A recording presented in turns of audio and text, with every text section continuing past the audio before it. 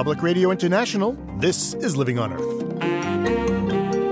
I'm Bruce Gellerman. The failure of the last Congress to pass 9 out of 11 federal spending bills will hit U.S. scientists right where it hurts. It's becoming a lot more difficult to win research grants. We have scientists who used to have about 1 in 3 odds of getting a research grant, now facing 1 in 5 and sometimes 10% odds in getting research grants. Also, a powerful congressional Democrat wants to slash subsidies to big oil. There's no question, and I think it's agreed in a bipartisan fashion, that the present oil and gas royalty collection system is broke, and it needs repair. And in New Mexico, the Navajo Council approves a new coal power plant, but tribal elders say no and put their bodies on the line. I can stay here for all winter until everything straighten up, until they completely stop. Coal-generating controversy this week on Living on Earth. Stick around. Support for Living on Earth comes from the National Science Foundation and Stonyfield Farm. From the Jennifer and Ted Stanley studios in Somerville, Massachusetts, this is Living on Earth. I'm Bruce Gellerman. Just about a year ago, President Bush announced what he called the American Competitiveness Initiative, asking Congress to add billions of additional dollars to fund basic science research. And to keep America competitive, one commitment is necessary above all. We must continue to lead the world in human talent and creativity. Our greatest advantage in the world has always been our educated, hardworking, ambitious people, and we're going to keep that edge. Tonight I announce an American Competitiveness Initiative to encourage innovation throughout our economy and to give our nation's children a firm grounding in math and science. First, I propose to double the federal commitment to the most critical basic research programs in the physical sciences over the next 10 years. This funding will support the work of America's most creative minds as they explore promising areas such as nanotechnology and supercomputing and alternative energy sources. That's not quite the way it turned out. For the first time in at least 30 years, the federal government will invest less money in basic science research this year than it did in the last. That's because Congress passed only 2 out of 11 federal spending bills last year. So departments will get this year what they got last year. And when adjusted for inflation, that means less. Kei Kazumi is the chief budget analyst for the American Association for the Advancement of Science. It's the world's largest science organization. So, Mr. Kazumi, what happened? Well, the last Congress ran out of time. They decided to get out of Washington early before the November elections in the hope, of course, of preserving a Republican majority. When that didn't happen, they came back in November, but instead of trying to finish up its business, they decided to punt it to the next Congress. So that was a decision they made, and I suppose I can understand why they did it, but it did represent a failure to do the one thing that Congress has to do each year, which is to pass the federal budget. So who in the scientific community is going to be hit hardest by this spending freeze? Well, mostly thousands of individual scientists around the country who apply for federal research grants. It's becoming a lot more difficult to win research grants. We have scientists who used to have about 1 in 3 odds of getting a research grant, now facing 1 in 5 and sometimes 10% odds in getting research grants. So which parts of government, which departments, which agencies? The agencies that are feeling it the most strongly are the National Science Foundation and the Department of Energy.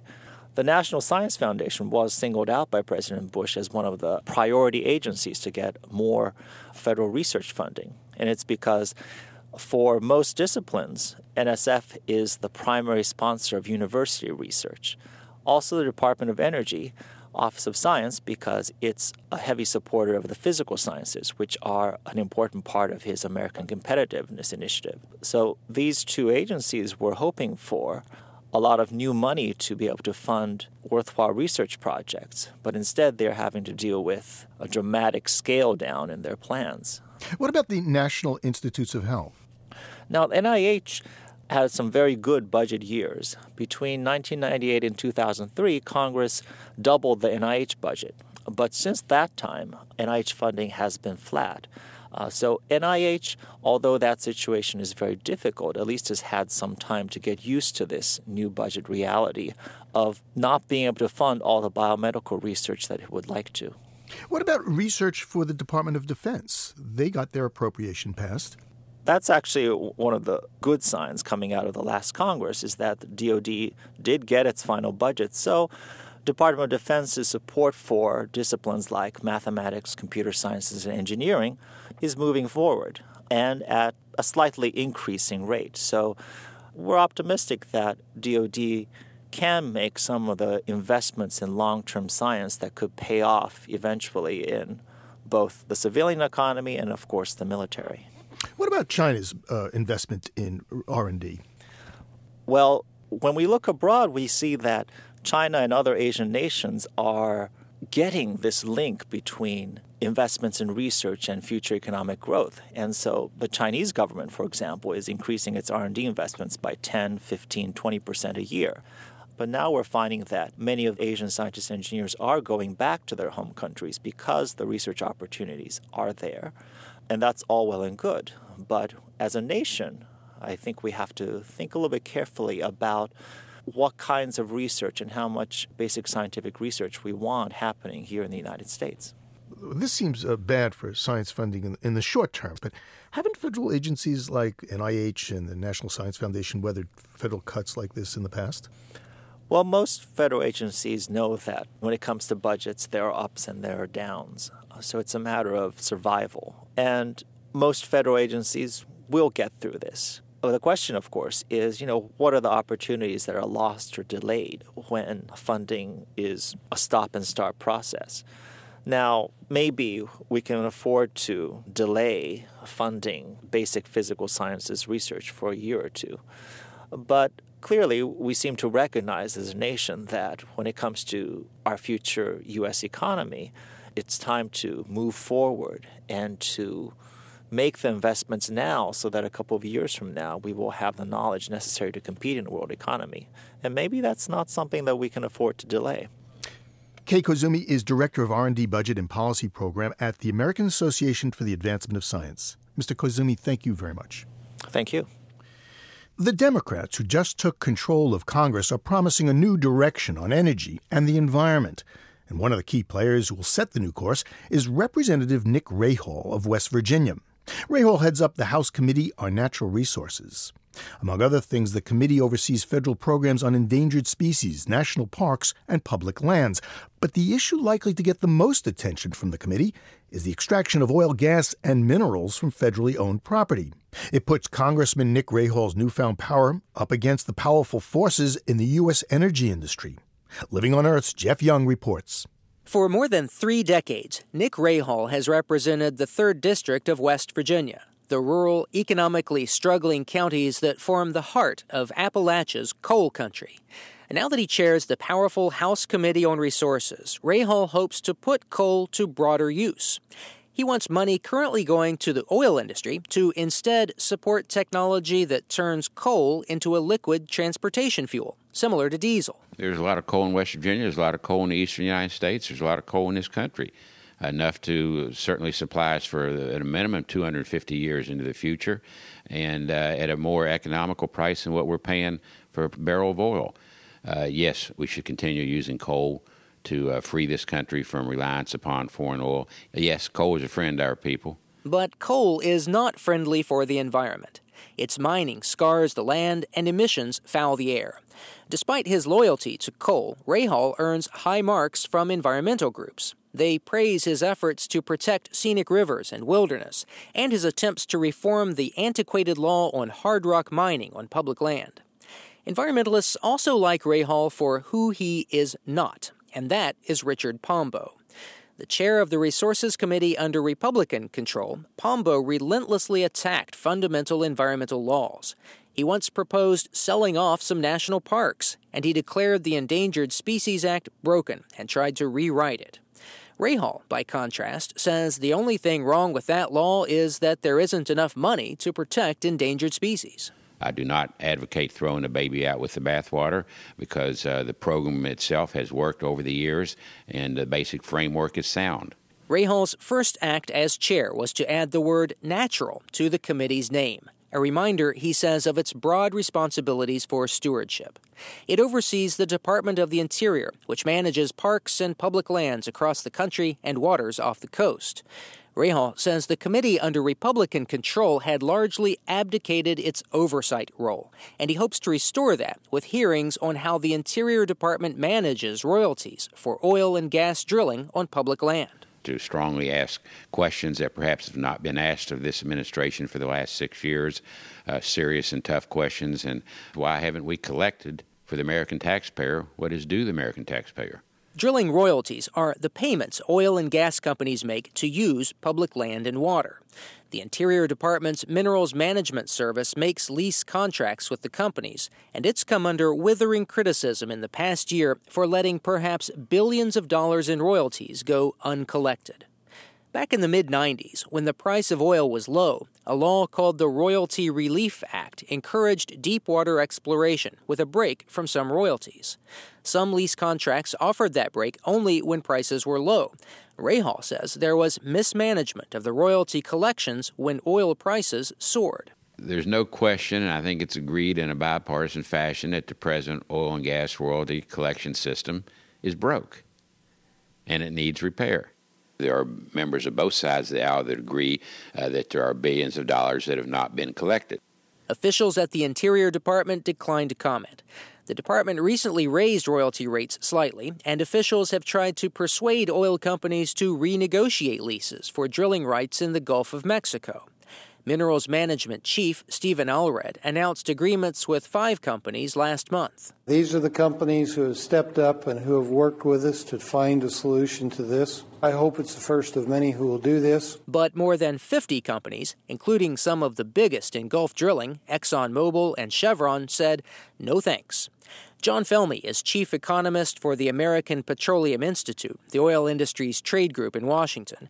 Felmy says a contract is a contract. To now go back and start revisiting these things is really a violation of fundamental contract principles of the United States.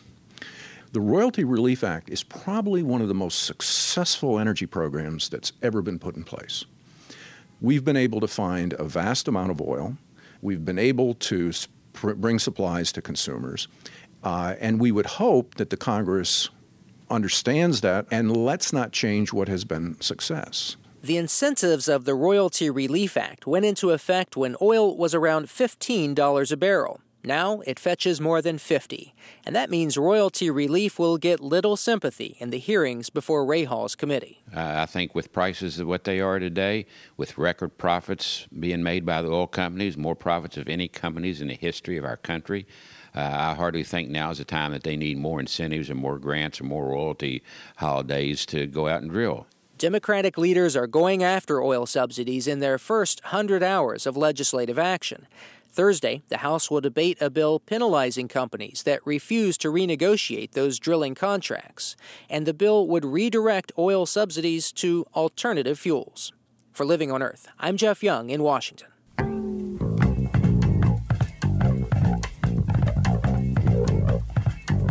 Coming up, not too far down the road, GM hopes you'll see the USA in your electric Chevrolet. Keep listening to Living on Earth. It's Living on Earth. I'm Bruce Gellerman. With apologies to those two knuckleheads, Tom and Ray, it's now time for a little car talk. Toyota is poised to become the world's largest maker of vehicles, leaving GM in the dust.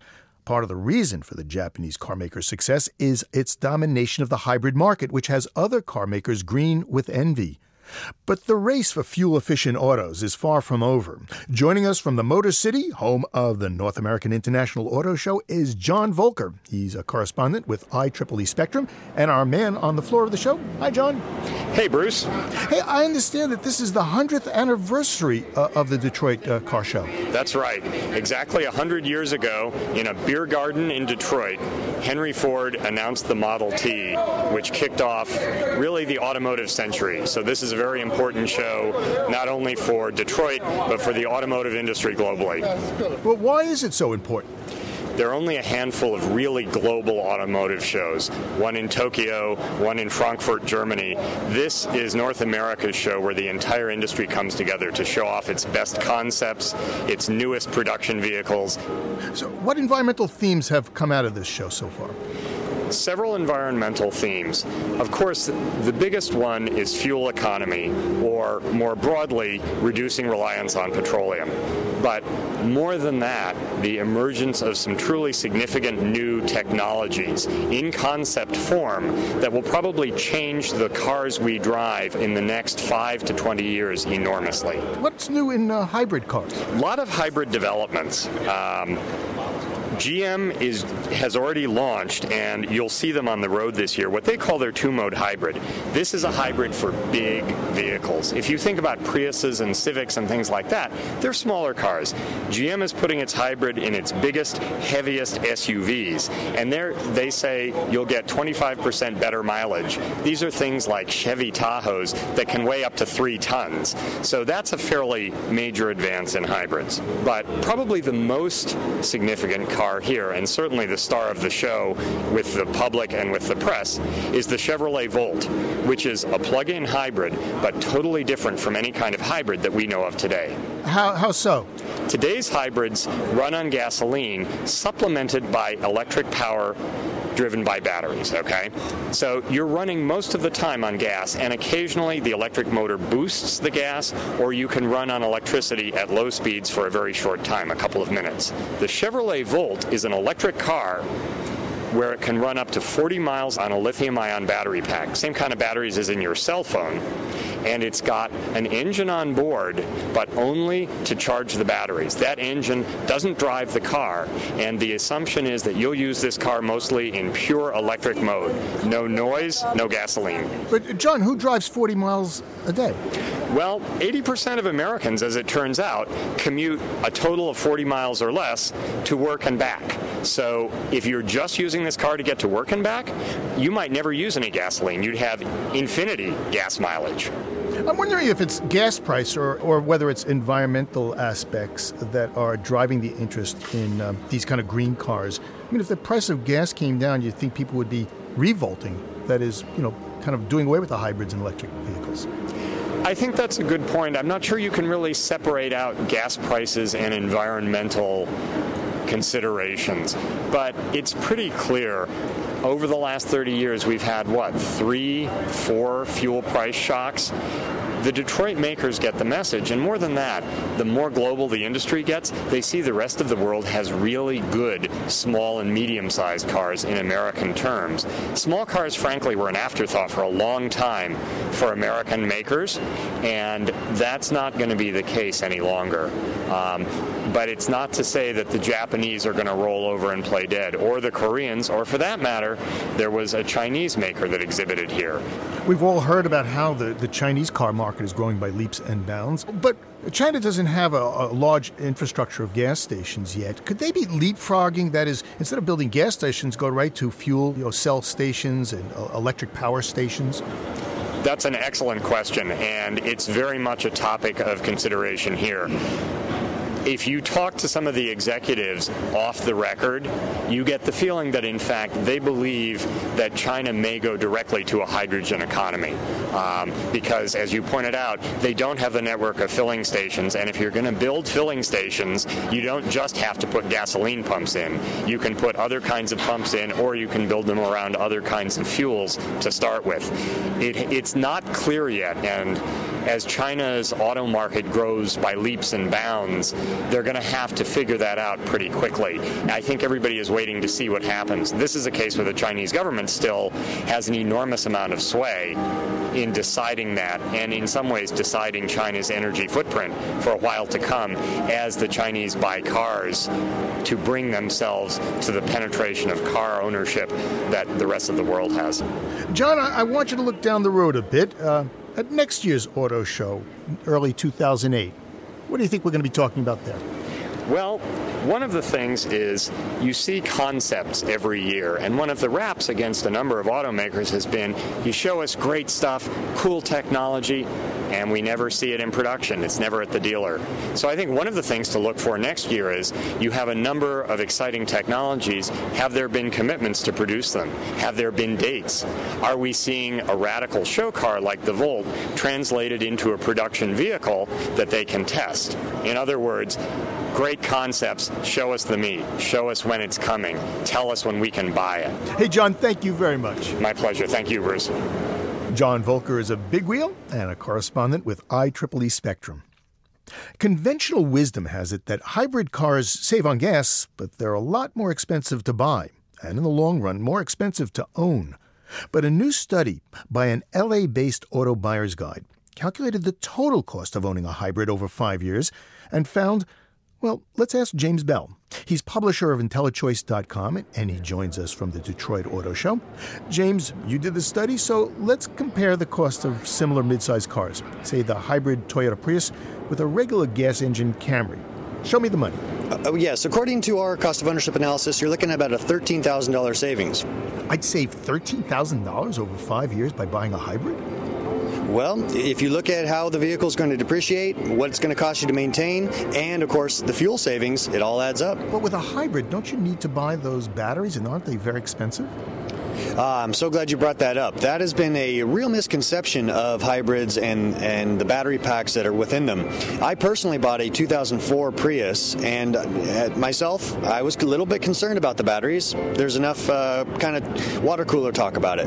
Well, now since I'm working in the industry, I've now been privy to some other information, and I know that there have been independent studies done, bench testing those battery packs, and they've lasted in excess of 250,000 miles before anything needs to be done to them. And the primary reason for that, I believe, is that you've got people with cell phones and digital cameras and camcorders with rechargeable batteries, and we charge them all the way to the top and then let them drain all the way to the bottom and then do that over and over again. Well, that's brutal. That's very difficult on the battery life itself. What a hybrid vehicle does is it uses the computers to make sure that the battery is no more than 70% full and no less than 30% emptied. So you've got it always in that sweet spot, and battery life has fully exceeded any expectations. Even if you look at the first generation Prius, it just has not been an issue whatsoever. If owning a hybrid is, in fact, less expensive than owning a regular car, what will that mean for the future of the hybrid market? Well, I think this sort of information is going to be getting out to more and more people, and they'll realize that hybrids should be on their shopping list for reasons other than purely fuel economy or purely environmental reasons. I mean, no vehicle is a good investment. Maybe only a Ferrari is going to actually give you a return. And since this is the second largest purchase you're going to make, you better do it as smart as possible. So we found that amongst all the vehicles out there, the hybrid is the best alternative. You're not going to make money, but you're going to lose definitely the least. James Bell is publisher of IntelliChoice.com and online auto buyer's guide. Hey, James, thank you very much. It's been a pleasure. Thank you very much. If you really want to save money and the environment, consider leaving the hybrid in the driveway altogether. A new study has some startling figures on just how much we'd save by taking public transportation. Here's Living on Earth's Ashley Ahern. The study was conducted by the consulting firm ICF International for the American Public Transportation Association. APTA's William Millar says that even using conservative estimates, public transit use already saves the U.S. almost 1.5 billion gallons of gas a year. Well, that's equal to about 90% of all the oil that we import every year from Kuwait, for example. It's 18 times more than the oil we save by biodiesel that we might use. Beyond that, it's pretty clear that households that live near public transit save a lot of money. In fact, on average, the household where at least one worker uses public transit can save over $6,200 per year. The study says that's more than the average household spends on food. But Millar says the benefits of trains and buses to both families and the country are being lost amid all the talk about higher mileage cars and alternative fuels. In the last federal energy bill, there was virtually no mention of public transit. Now, to solve our addiction to foreign oil, we're going to need to do many things. What we want to say is public transit needs to be part of that mix. Millar wants Congress to invest more in mass transit, but he says there are other ways to get more people on public transportation, like tinkering with the tax code. For example, he says, under current tax law, an employer gets a bigger deduction by offering free parking for workers than she would by helping employees pay their subway or bus fare. For Living on Earth, I'm Ashley Ahern.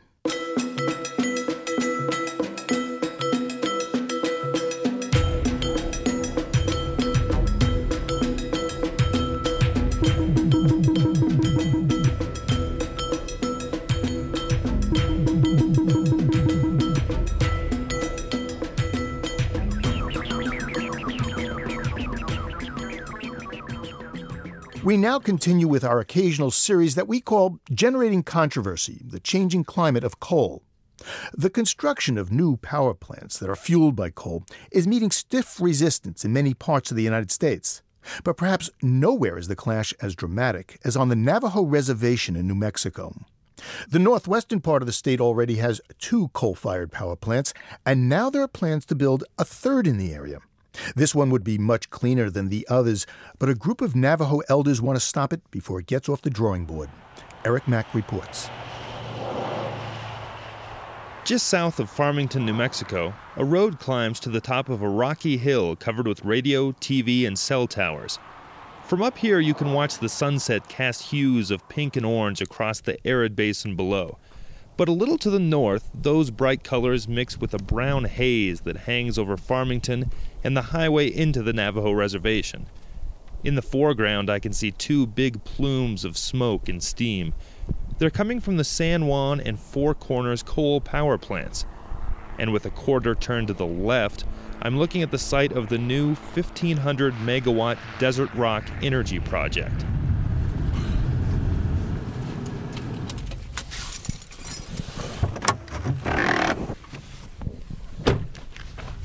Down below, along a rough road, is the entrance to the site, guarded by Navajo police.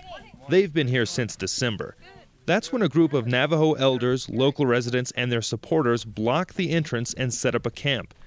Navajo police later moved the protesters' camp to the other side of the road, and that's where they've been camping ever since, through one of the coldest New Mexico winters in recent memory. Eloise Brown is the president of DODA, or No Desert Rock, a committee that opposes the new plant. We're camping here, and our reason is that we don't want the third power plant here in the area within a 25-mile radius. And the reasons why we don't want the power plant is because we want to be, keep our health, keep our land, keep our air fresh, and we want to keep our water. In the last month, the camp has grown to a cluster of teepees and campers around a makeshift kitchen and fire circle. Today, the grandchildren are pitching in to help cut up a load of firewood dropped off by volunteers.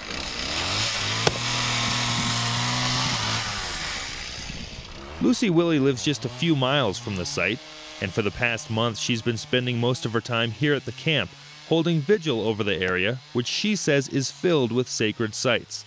She says coal has already taken enough of a toll here, and to illustrate the point, she motions across the empty grassland to a tall mound of coal waste or tailings. See, look, that's not supposed to be that way, the land right there. You're talking about this mine over here? Yeah, the mine. I don't think they would put it like the way it is before. So I don't want to have it done here. No, I mean it. I really mean it to stop. Though many local elders oppose the plant, their government, the Navajo Council, has approved it. The plant's developers say it will bring $50 million a year in property taxes, royalties, and workers' paychecks. Brown, Willie, and other protesters say council delegates sold them out, and now they're hunkering down to make sure their voice is heard. And they're getting help from activists throughout Indian country and beyond. Firewood, supplies, and even an unlicensed solar-powered radio station. Kaya Doda Desert Rock FM radio ado in Hiltahawil na 87.9.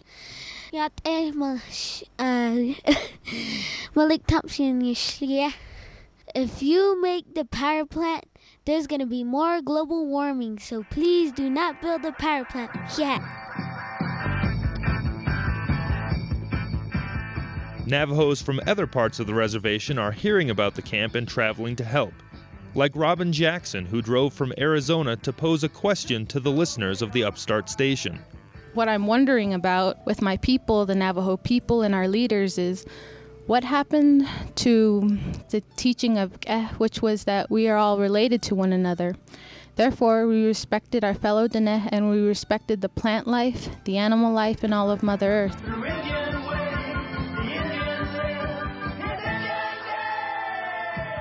Stephen Begay manages the Navajo Power Authority, and that's a question he thinks he can answer. I think all Navajo country is sacred land. It's how we use the resources for the benefit of the good of the whole, for the common. It's a national effort. We have the Navajo Nation Council approval, 66-7. And as for taking care of Mother Earth, Begay says that's why they chose to team up with energy developer Scythe Global to build the plant. Dirk Strausfeld is the company's executive vice president. They contacted us because of the environmental performance that we can bring with Desert Rock, low emissions and low water consumption, with the lowest emission levels ever been proposed in the U.S. It's true Desert Rock would probably be the cleanest conventional coal plant in the country, contributing less than 10% of the area's power plant pollution despite its size. Part of the reason this plant looks so good is because its neighboring plants are so comparatively bad, blanketing the region in haze. But after so many past problems with coal and uranium, elders like Lucy Willie don't trust industry claims. I don't believe it, not a bit of it. How could they do that? How could they make it like that? When you build the fire, it always come up with the smoke. The elders have already weathered one big winter snowstorm so far, and Willie says she can handle plenty more. I can stay here all I want. You stay here as long as it takes? Yeah. That's what I said already beginning. I don't care, and I can stay here for all winter until everything straighten up, until they stop and completely stop, and then I can go back. Otherwise, I'm stay here. For its part, Scythe Global Power hopes to break ground later this year and begin producing power in 2011. For Living on Earth, I'm Eric Mack near Burnham, New Mexico.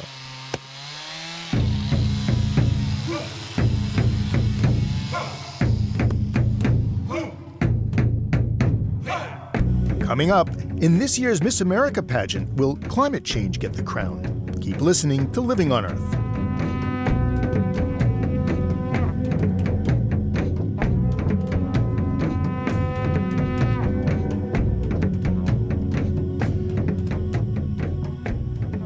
Since you enjoy listening to Living on Earth, chances are you have some pretty good ideas about things that the program should cover. Good news, bad news, or just plain interesting stuff. If you think it would make a worthwhile story for the radio, please get in touch. You can zap us an email at comments@loe.org or call the Living on Earth listener line at 800-218-9988. That's 800-218-9988.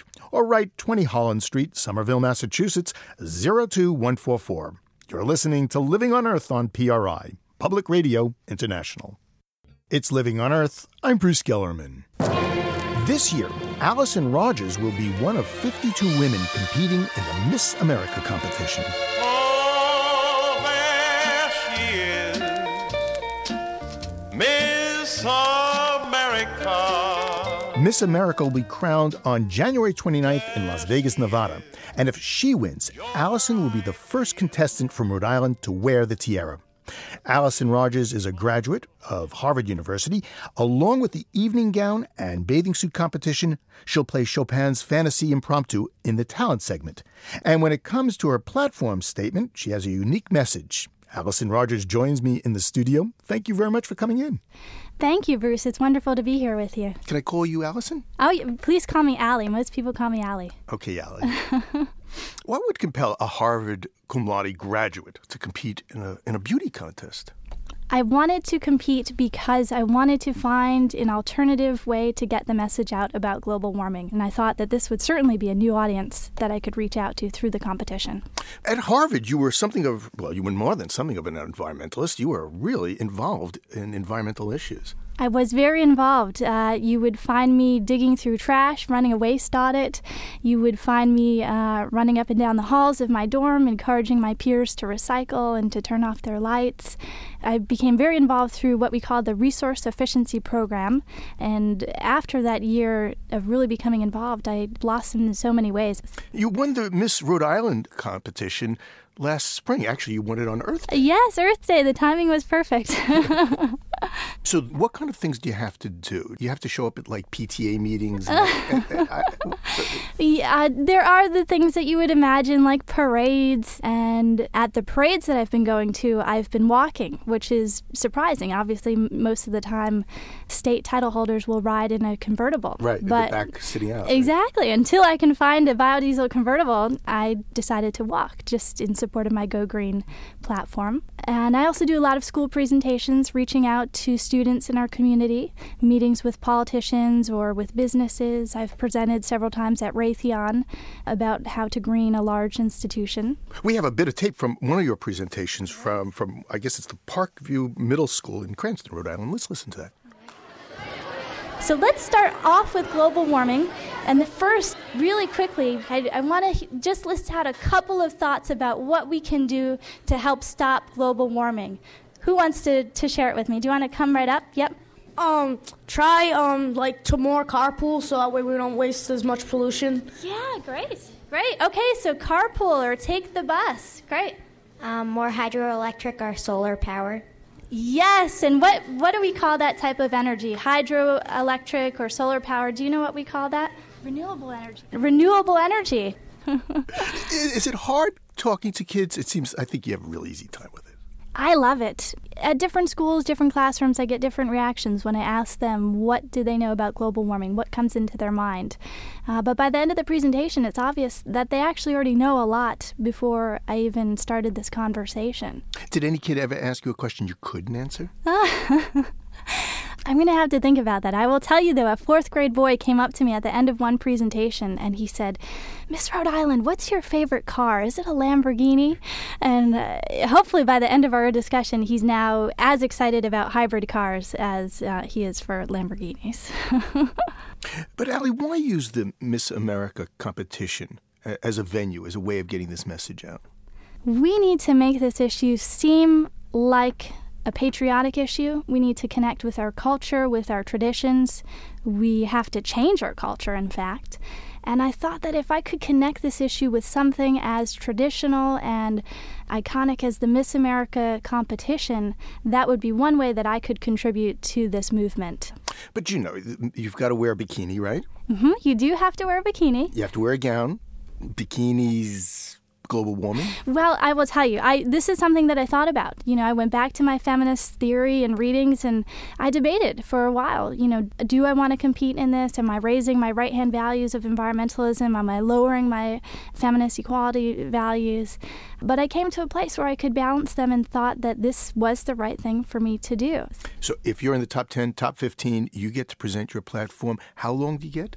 They normally ask an on-stage question, 30-second response, and whether or not it's a question that you can fit your platform into, we'll see. Well, you've given me the opportunity to play Bert Parks here, so I'm going to ask you, in 30 seconds, give me your platform on global warming. In 30 seconds, all right. I believe that global warming is the most important issue facing us as a country, as a planet, and as humankind. We need to find alternative renewable energies that we can use. We need to find alternative positive habits that we can take in our daily lifestyles. And as your next Miss America, I am ready and willing to take on this full-year job of finding a way to change the country, change our planet, and help us have a positive future for our children, our children's children, and the many generations to come. Allie, you have my vote. Thank you. Well, Allie, I really enjoyed it. Thank you very much. Thank you, Bruce. This has been wonderful. Allison Rogers is going to compete in this year's Miss America competition.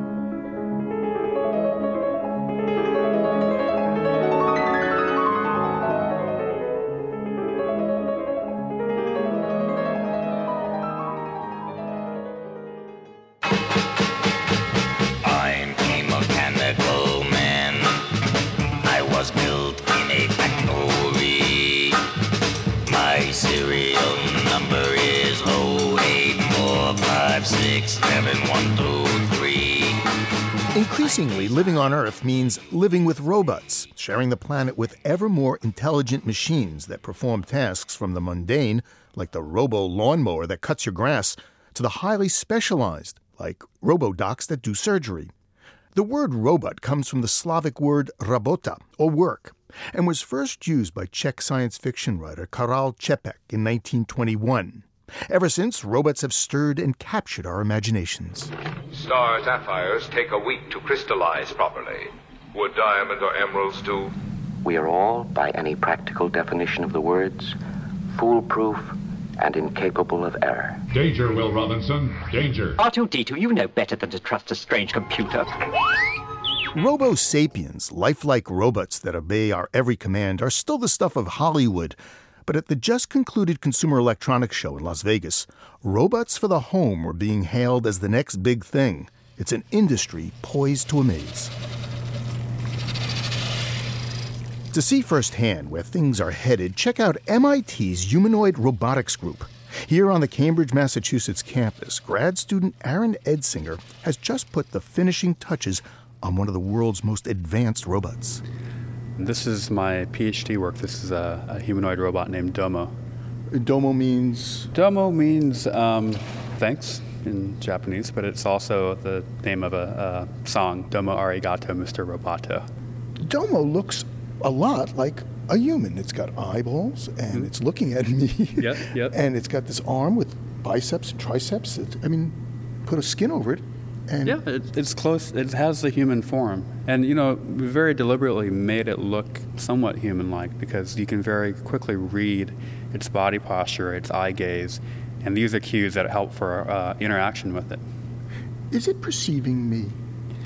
It can. At the moment, the visual cortex is sort of switched off. But whenever everything is running, it can see you, it can interact with you, reach to you, respond to your physical contact. What you see here is that I can grab the arm and it can sense that and it can respond to it when I push on it. So it's actually sensing a person's interaction with it. And the idea is that it's sort of a partner robot. It works with you to do something that a manual task. No, it's missing a very important part. It's got no legs. No legs, yep. Yeah. Legs are hard. We don't focus on the mobility so much, although I think that's the next obvious step. That would be Major Domo. Major Domo, yeah. So what's the computing power of this? This is actually about 15 computers that go into running the robot when everything is turned on. Now, most of that is for computer vision. The motor control actually doesn't take a whole lot of computation. When you were working and building this, did you ever think it was another person? Did you ever react to it and started asking it things or expecting it things? Sure, yeah. I mean, you know that it's a piece of metal and motors, and you know all the code that's going on behind it, but every now and then, it acts in a way that you don't expect. At a certain level, it's hard to know exactly what's going to happen to it, how it's going to respond, because its behavior is not scripted. It's really responding to its environment and reacting to that. And so, sometimes you get that glimpse of it being very lifelike. Well, thank you very much. Congratulations. Thank you. Domo arigato, Mr. Roboto. Domo arigato, Mr. Roboto. Grad student Aaron Edsinger built Domo at MIT's Computer Science and Artificial Intelligence Laboratory. The lab's director is Rodney Brooks. He's also chief technology officer of iRobot, a company that produces robotic vacuum cleaners. You might have seen Brooks in the movie Fast, Cheap, and Out of Control, playing himself, an eccentric designer of robots. When I switched the things on, the lights flashed and the machine came to life. It moved. Some people believe that we are going to replace ourselves by building these machines, and that may be. Rodney Brooks' office in a space-age building at MIT is a study in controlled chaos. We sit on a couch opposite a wall with a poster of Fast, Cheap, and Out of Control and a photo of Brooks and a robot playing with a slinky. Yeah, that was a robot named Cog, and humanoid form, but no legs. And we were really interested, and still are, in having robots with arms that are safe to be in the same space as, whereas a robot in a factory with an arm, you don't want to be near. And so trying to make robots that are safe to interact with, so that ultimately we can have robots manipulating things in the world, doing stuff with us and partnering with us. And for us baby boomers, this is going to be important in our old age. Oh, really? Why? Well, if you look at the demographics of the world, there's going to be many, many more elderly compared to working-age people. Same problem with our Social Security financing. And where are we going to get all the people to help us in our homes and in our hospitals? We're going to have more robotics help and assistance. And right now, the state of the art, are we there? Well, we're not there yet, but I think we're making good progress towards it. We're starting to see robots in people's homes. Now, by the standards of 30 years from now, those robots are fairly simple. They're home cleaning robots. My company, iRobot, happens to be the biggest manufacturer of them. You're making basically vacuum cleaners. Yeah, but they're robotic vacuum cleaners. You press the clean button and you walk away and they clean the house.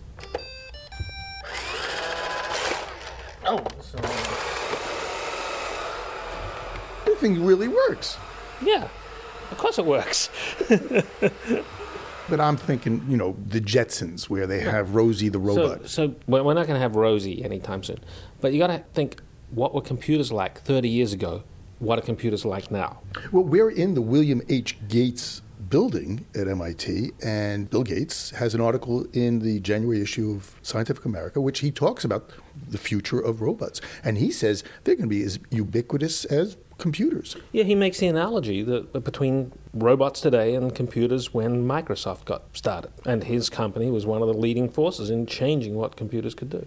So what do we need to accomplish between where we are now and your vacuum cleaner robot and the robots that kind of have arms and swing and spray paint, and where are we going to be in 10 years?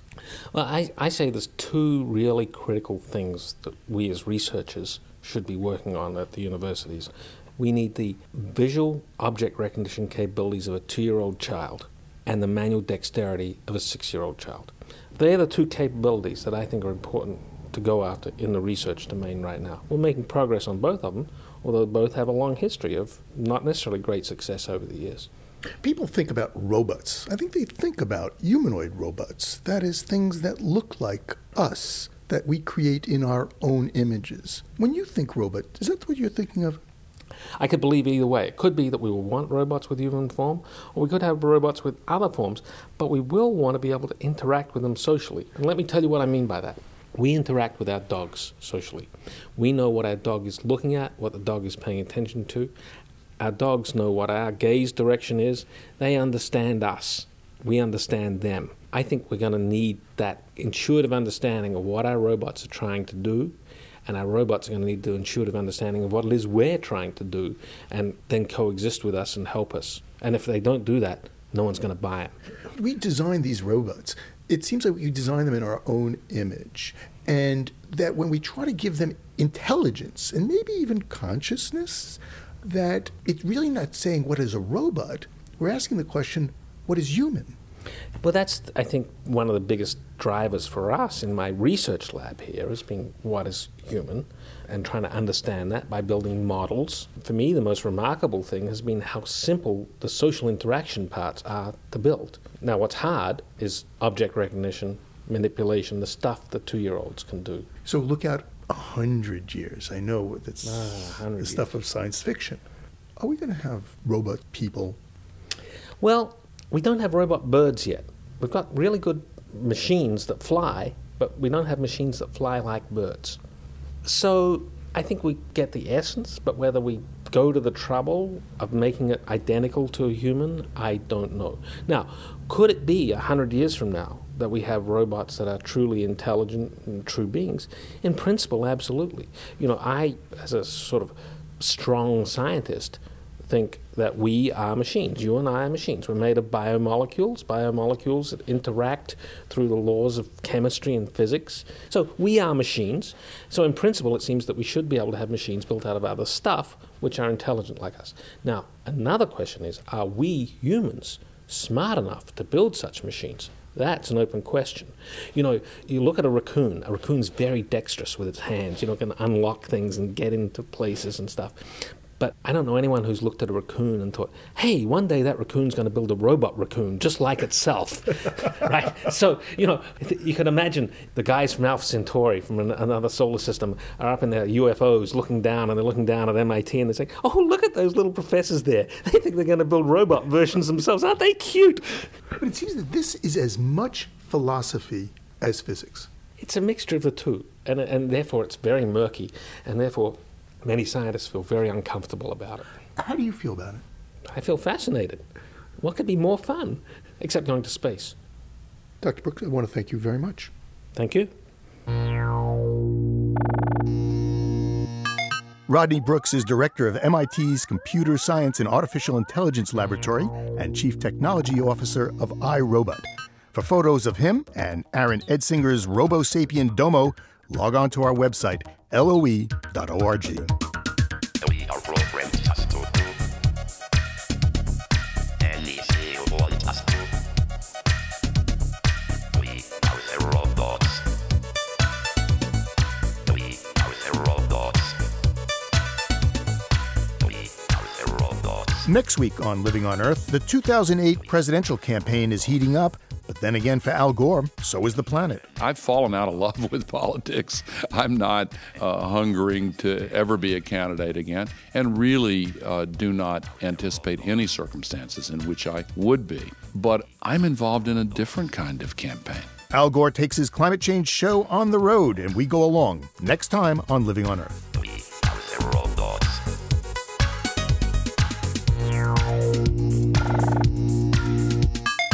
Living on Earth is produced by the World Media Foundation. Our crew includes Ashley Ahern, Eileen Belinsky, Ian Gray, Ingrid Lobet, Emily Taylor, Peter Thompson, and Jeff Young, with help from Bobby Bascom and Kelly Cronin. Our interns are Paige Doty and Megan Vigent. Dennis Foley is our technical director. Our executive producer is Steve Kerwood. Allison Lirish-Dean composed our themes. You can find this at loe.org. I am Bruce Gellerman. Thank you for listening. Hasta la vista, baby. Funding for Living on Earth comes from the National Science Foundation, supporting coverage of emerging science, and Stonyfield Farm, organic yogurt and smoothies. Stonyfield pays its farmers not to use artificial growth hormones on their cows. Details at stonyfield.com. Support also comes from you, our listeners, the Ford Foundation, the Town Creek Foundation, and the Saunders Hotel Group of Boston's Lenox and Copley Square hotels, serving you and the environment while helping preserve the past and protect the future. 800-225-7676. PRI, Public Radio International.